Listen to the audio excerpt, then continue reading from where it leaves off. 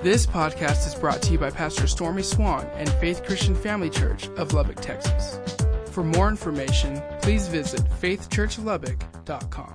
Blesses me that you guys continue to come back to hear the truth on the Word of God, even when it pertains to hell. And I'll tell you right now, it's not easy. Actually, the first few weeks, this is our 8th week on this, and the first few weeks I was on it, it really rattled me, where it caused me to go and search my own heart. And I don't want to say I'm getting comfortable with this, but God begins to reveal to us areas in our life that we need to pick back up the pace and just believe and trust in Him. So if you need a Bible this morning, get your hand up. Again, we'd love for you to get the Word of God in your hand. Once you get a Bible, go with me to the book of Luke chapter 16. Now, this morning we're really going to highlight what Jesus Himself said about hell. What Jesus actually said about hell. And we got to soak ourselves in this. And, you know, Jesus talked about hell more than He did on heaven. He talked about hell on 33 different occasions. The word hell itself is mentioned 167 times in the Bible. And so we need to be very clear on all this and understand that when we talk about hell, it was one of the fundamental teachings of Jesus Himself. So we look at some things here before we get going, some statistics I want to tell you about. Some of it's very eye-opening. This is pertaining to many of the denominations in our society, and I'm not knocking denominations. I just want to give you a fact that many of them deny the literal existence of hell. 35% of all Baptists, 54% of all Presbyterians, 58% of Methodists, 60% of Episcopalians believe that there is no literal hell. Almost shocking to me. So again, I refer back to what I said. We really need to soak ourselves in what Jesus said. Now, the next statistic that I'm going to give you is really eye-opening. 71% of all men and women that are currently at major seminaries in America believe there is no literal hell. And so, again, I just got to stay with the Word of God. You know, in 2 Timothy 4, the Apostle Paul talked to a young pastor named Timothy, and his assignment for him was, he said, preach the Word. You preach the Word, because the day will come when many will not endure sound doctrine. And so Jesus warned in Matthew 7, do not be deceived. In these last days, many will come and they will say things that you don't need to hear, or you don't want to hear, but you need to hear them, okay? So again today, you're going to get high doses of the Word of God. We begin in the book of Luke, chapter 16, verse 19. Now, when we start here, most of the time when Jesus talked about parables, He would say, I talked to him in a parable. I believe this was an actual incident that took place, okay? Verse 19. There was a certain rich man who was clothed in purple, and understand their purple in their time they lived in was a sign of royalty. And he had fine linen, and he fared sumptuously every day, or he lived in luxury. Understand, the Pharisees considered that wealth to be a proof of a person's righteousness, which had nothing to do with it, okay? But that's the way they looked at it. Verse 20, there was a certain beggar named Lazarus, full of sores, who was laid at his gate. Now, this isn't the same Lazarus that Jesus raised from the dead, okay? I believe Lazarus may have been a very popular name back then. Verse 21, he desired to be fed with the crumbs which fell from the rich man's table. Moreover, the dogs came and licked his sores. Not a real pleasant thought right here, what's going on, but this is reality with this guy. Verse 22. So it was that the beggar died and was carried by the angels to Abraham's bosom. And when you read about Abraham's bosom, the Jews believed it suggested a place of honor for this man. Also, when you talk about Abraham's bosom, it was a segment of Hades that reserved a place for the righteous until the following of Jesus' resurrection. Okay, so this kind of describes a little bit about Abraham's bosom. Keep reading. The rich man also died and he was buried. And so you see both of them died and experienced an eternal destination. Verse 23. And being in torments in Hades, he, the rich man, lifted up his eyes, and he saw Abraham afar off and Lazarus in the bosom. Now, the scripture leaves no doubt that the rich man was in a place of eternal punishment. And I'm going to highlight a word here today that really will begin to get your attention in this passage. Here it's the word torments, and if you notice, it's plural. Torments. In this passage, on 4 different occasions, Jesus refers to the word torments. And so understand this right now, that when we talk about hell, it is a place of torment. But you begin to see a couple things here that I believe kind of will identify what will happen to us in eternity, whether heaven or hell. It said that the man was able to see Abraham and Lazarus. He recognized them. So you know what that tells me? In heaven, and I'd rather prefer heaven today, but we're going to be able to see each other. We're going to recognize each other. You know, when Jesus died and he rose from the grave, he was approximately 33 years old. And so anytime I've read books or been around people that have been to heaven or have heaven experiences, almost every one of them I would say the people there were all in the range of 33 years old. Interesting, but truth. Okay, keep reading. Verse 24.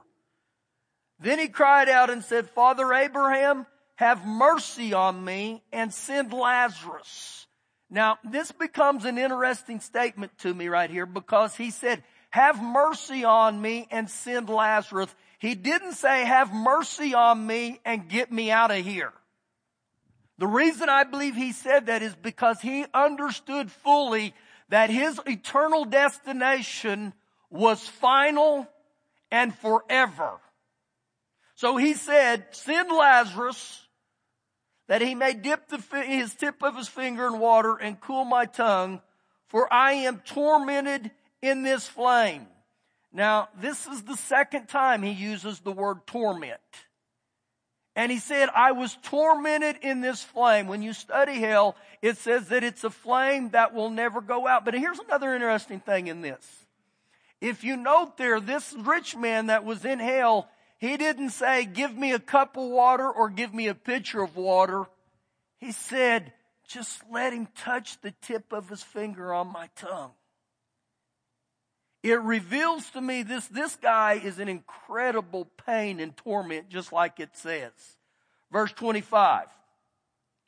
But Abraham said, Son, remember that in your lifetime you received your good things, and likewise Lazarus evil things. But now he is comforted, and you are tormented.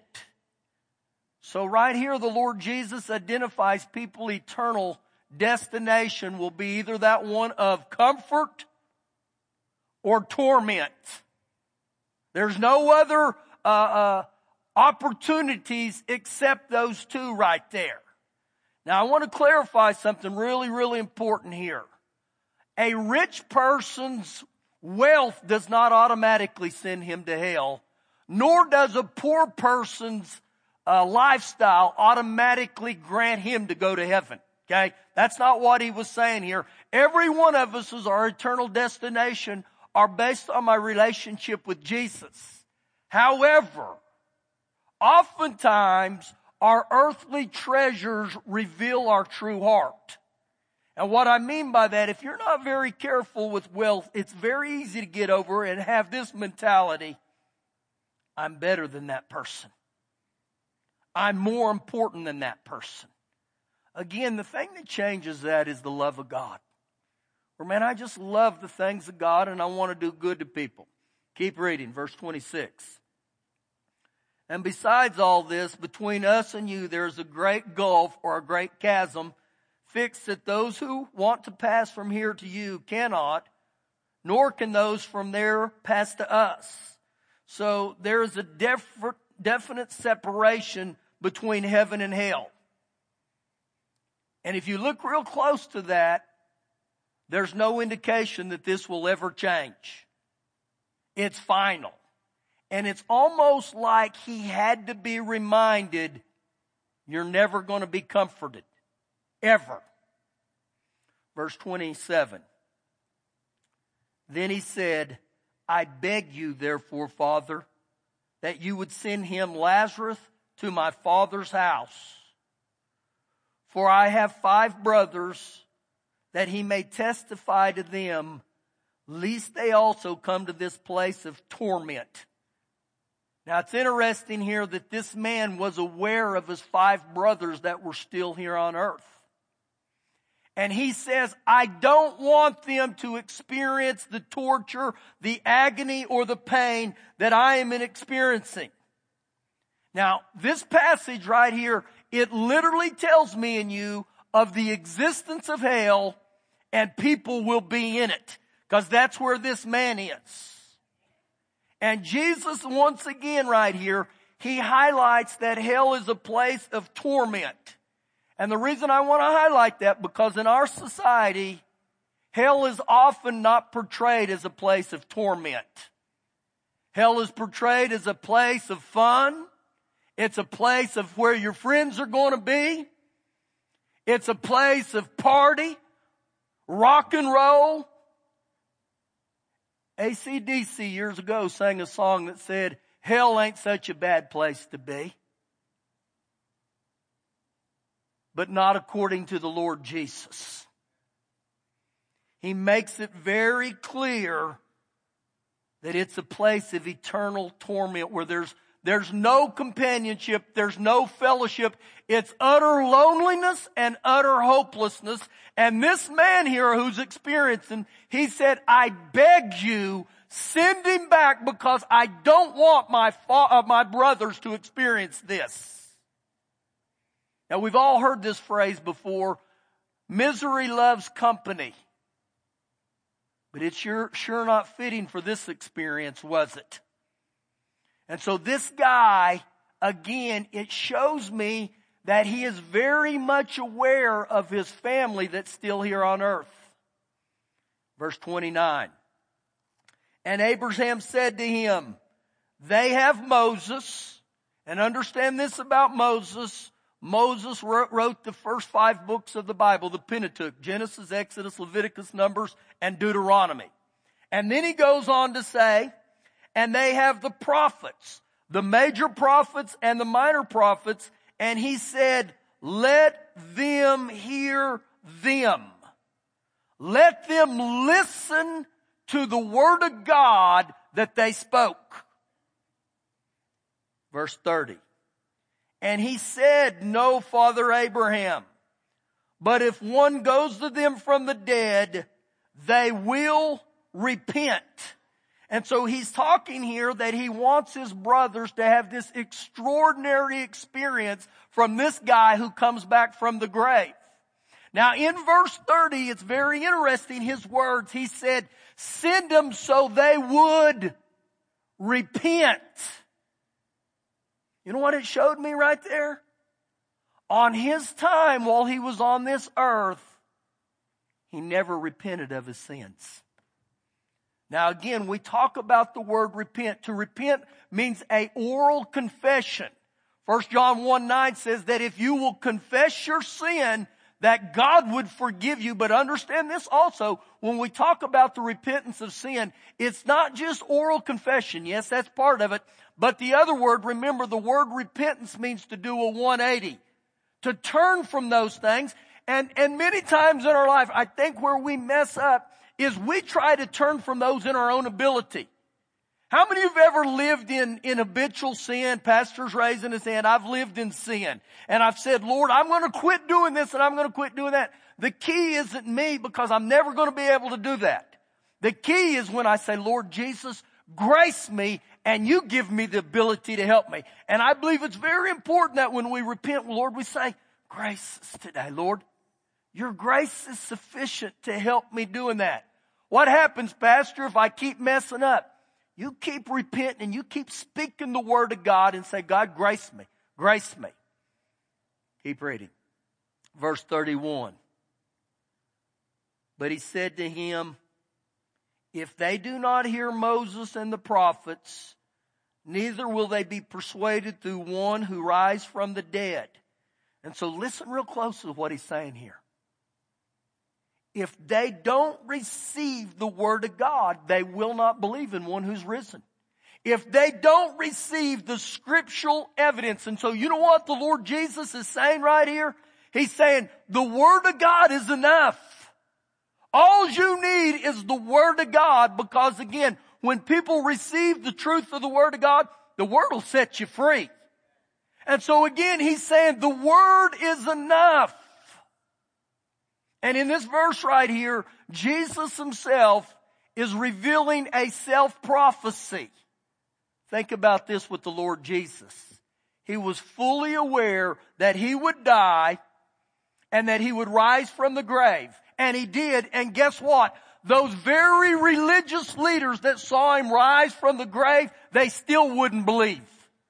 They still didn't come to Jesus, the Lord and Savior. And the reason they didn't come to him, they were so set in their ways and their religious traditions that they still couldn't believe.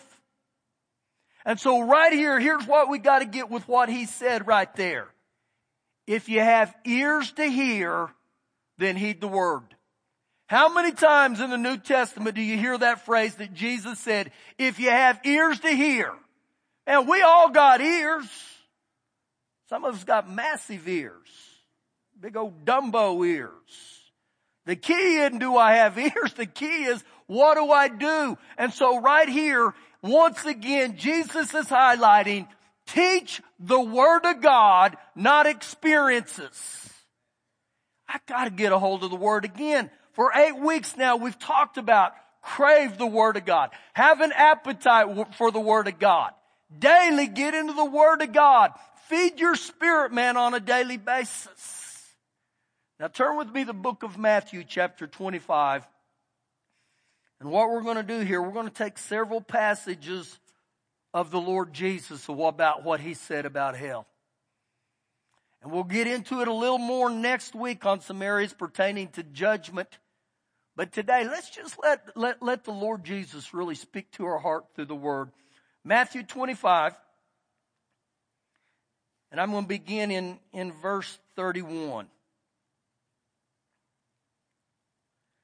When the Son of Man comes in his glory and all the holy angels with him, then he will sit on the throne of his glory, and all the nations will be gathered before him, and he will separate them one from another as a shepherd divides his sheep from the goats.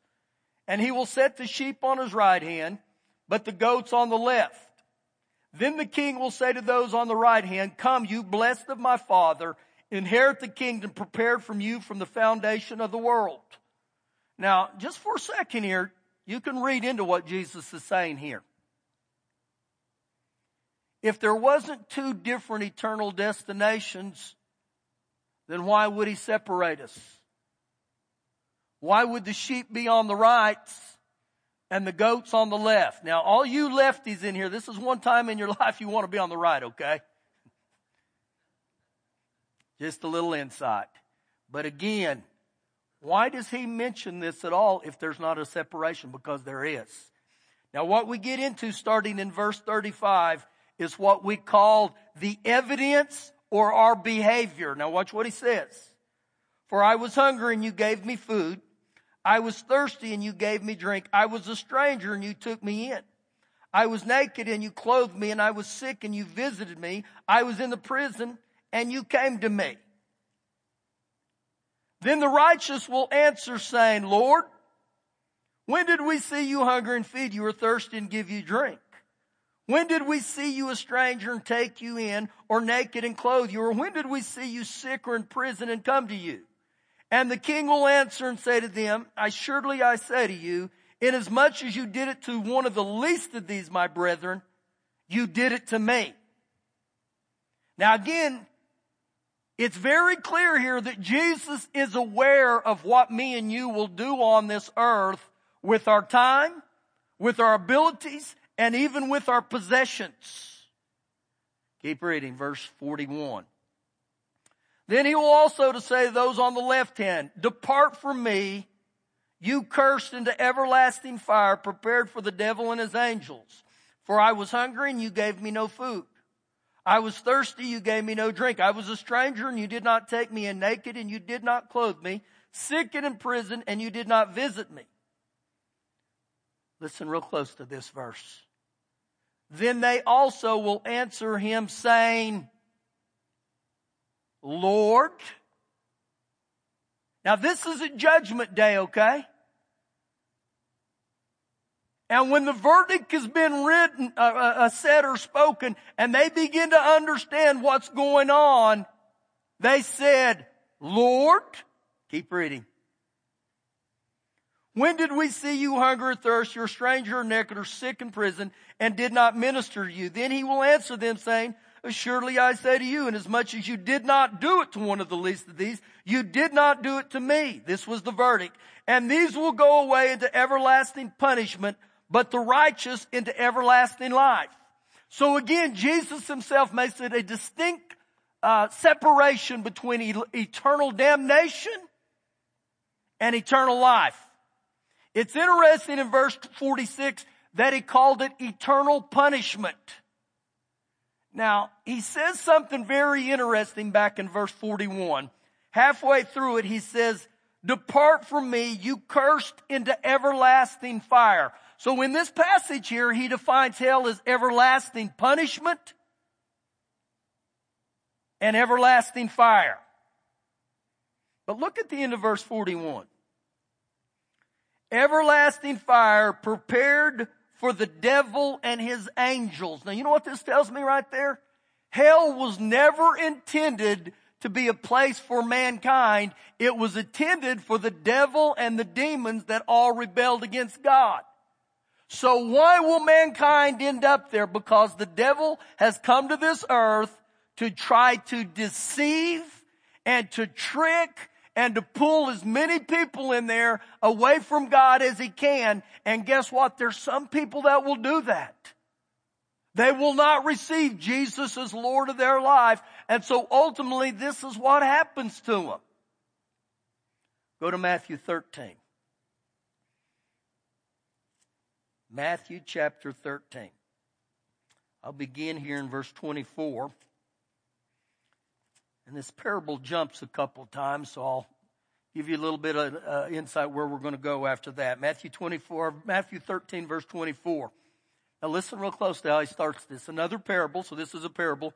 He put forth to them, saying, The kingdom of heaven is like a man who sowed seed in his field. But while men slept, his enemy came in and sowed tares among the wheat and went his way.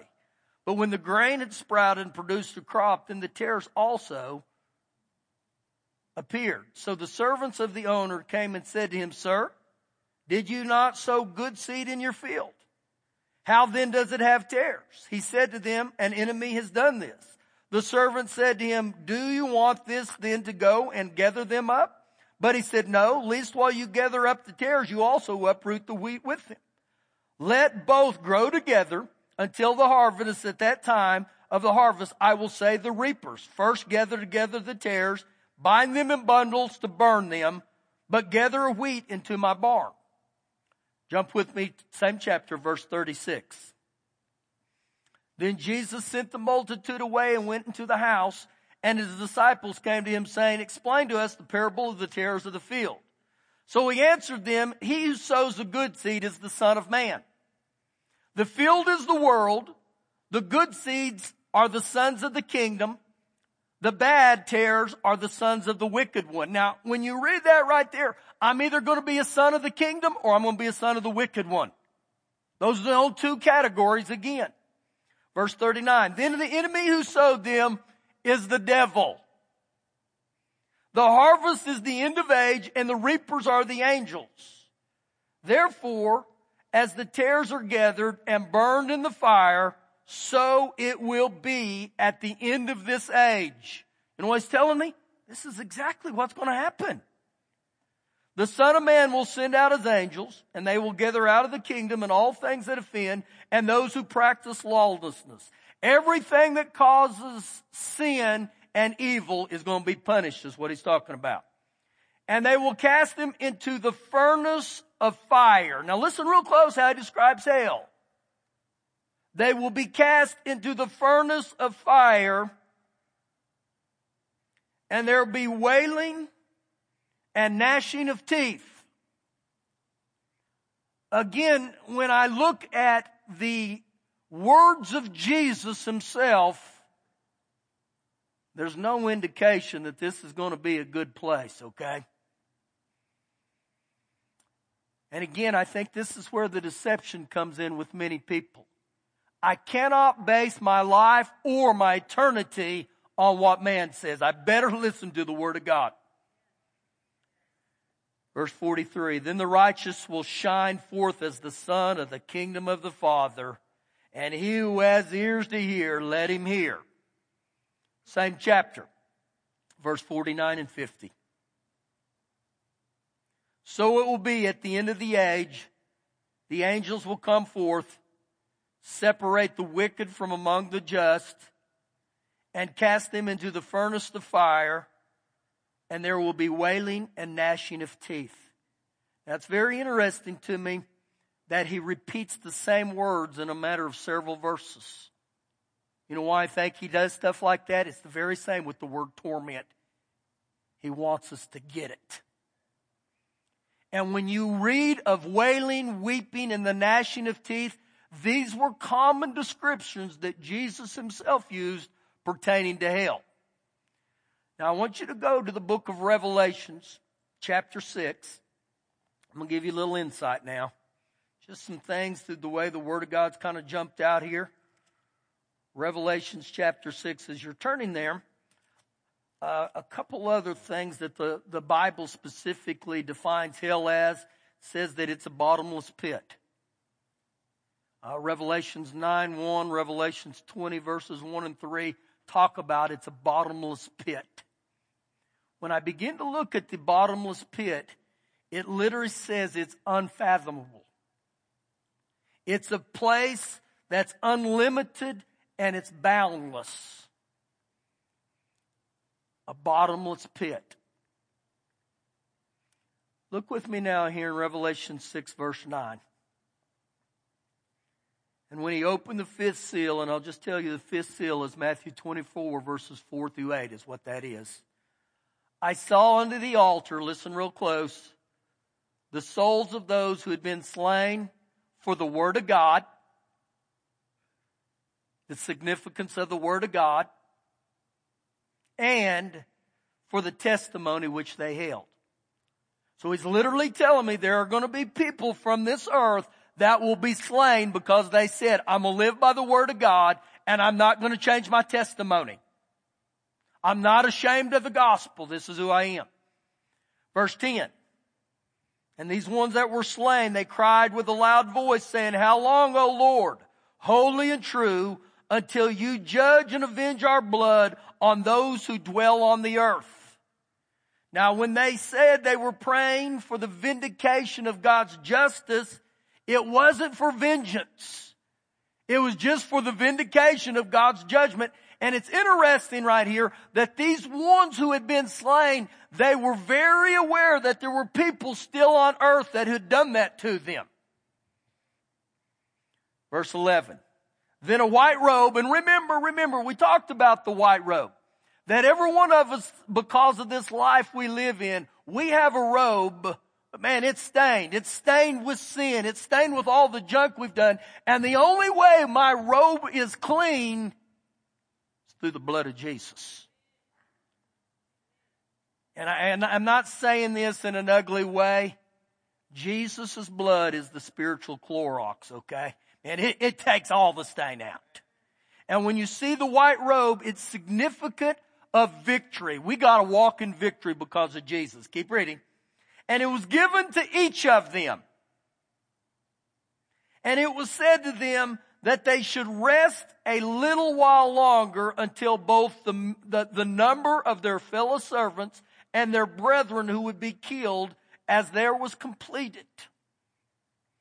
One of the reasons God hasn't come back immediately, He's patient, because He wants to give every person on this earth ample opportunity to be saved. Now this is where I started going here. With that little phrase, I want you to rest a little while longer. Turn just a couple pages to Revelations 14. Revelations 14. Now I'm going to pick up in verse 9, and it's a little bit into this passage just for time's sake. But this is referring to people that don't make it into heaven.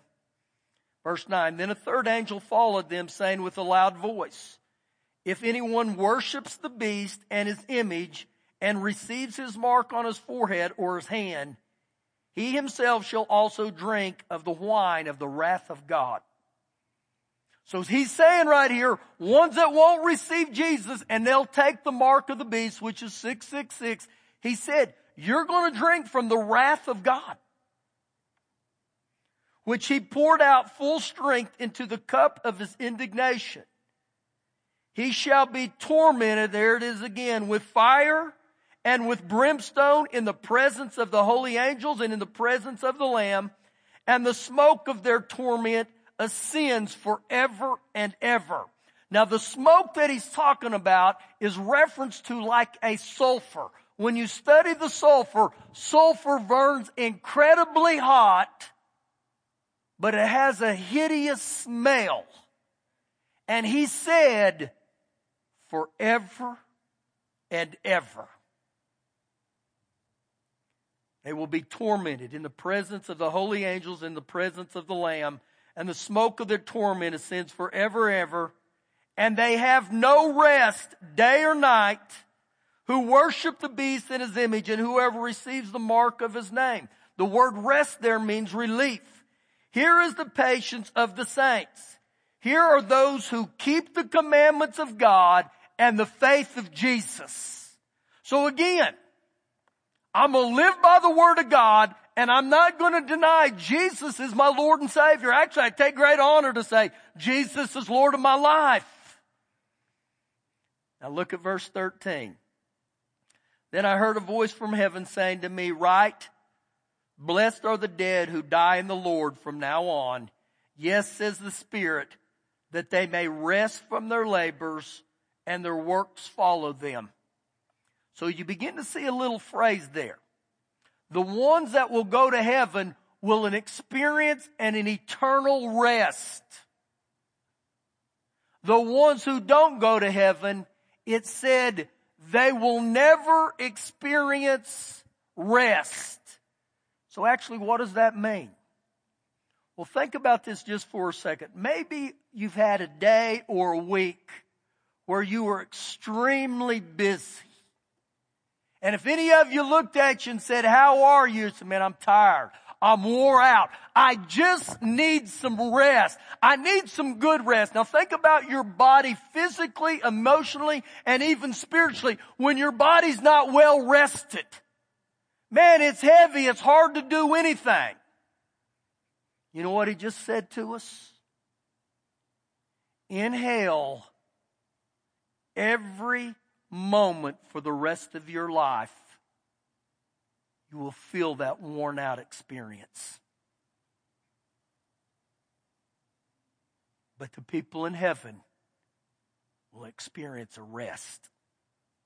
Now, I'm not going to have you turn there. This is a homework assignment. You read Hebrews chapter 4, starting in verse 1 through 11, over and over and over. Almost every one of those verses talk about rest. How God wants to bless His children with a rest. And I believe when we receive Him as Lord and our Savior, that rest just isn't when I get to heaven. God will give you an incredible rest right here on earth as a child of God. But again, we must fully understand the words that are in the Bible, and there are things that are very clear. And part of it is no rest. The bottomless pit. Thank you for listening today. For more information, please visit faithchurchlubbock.com.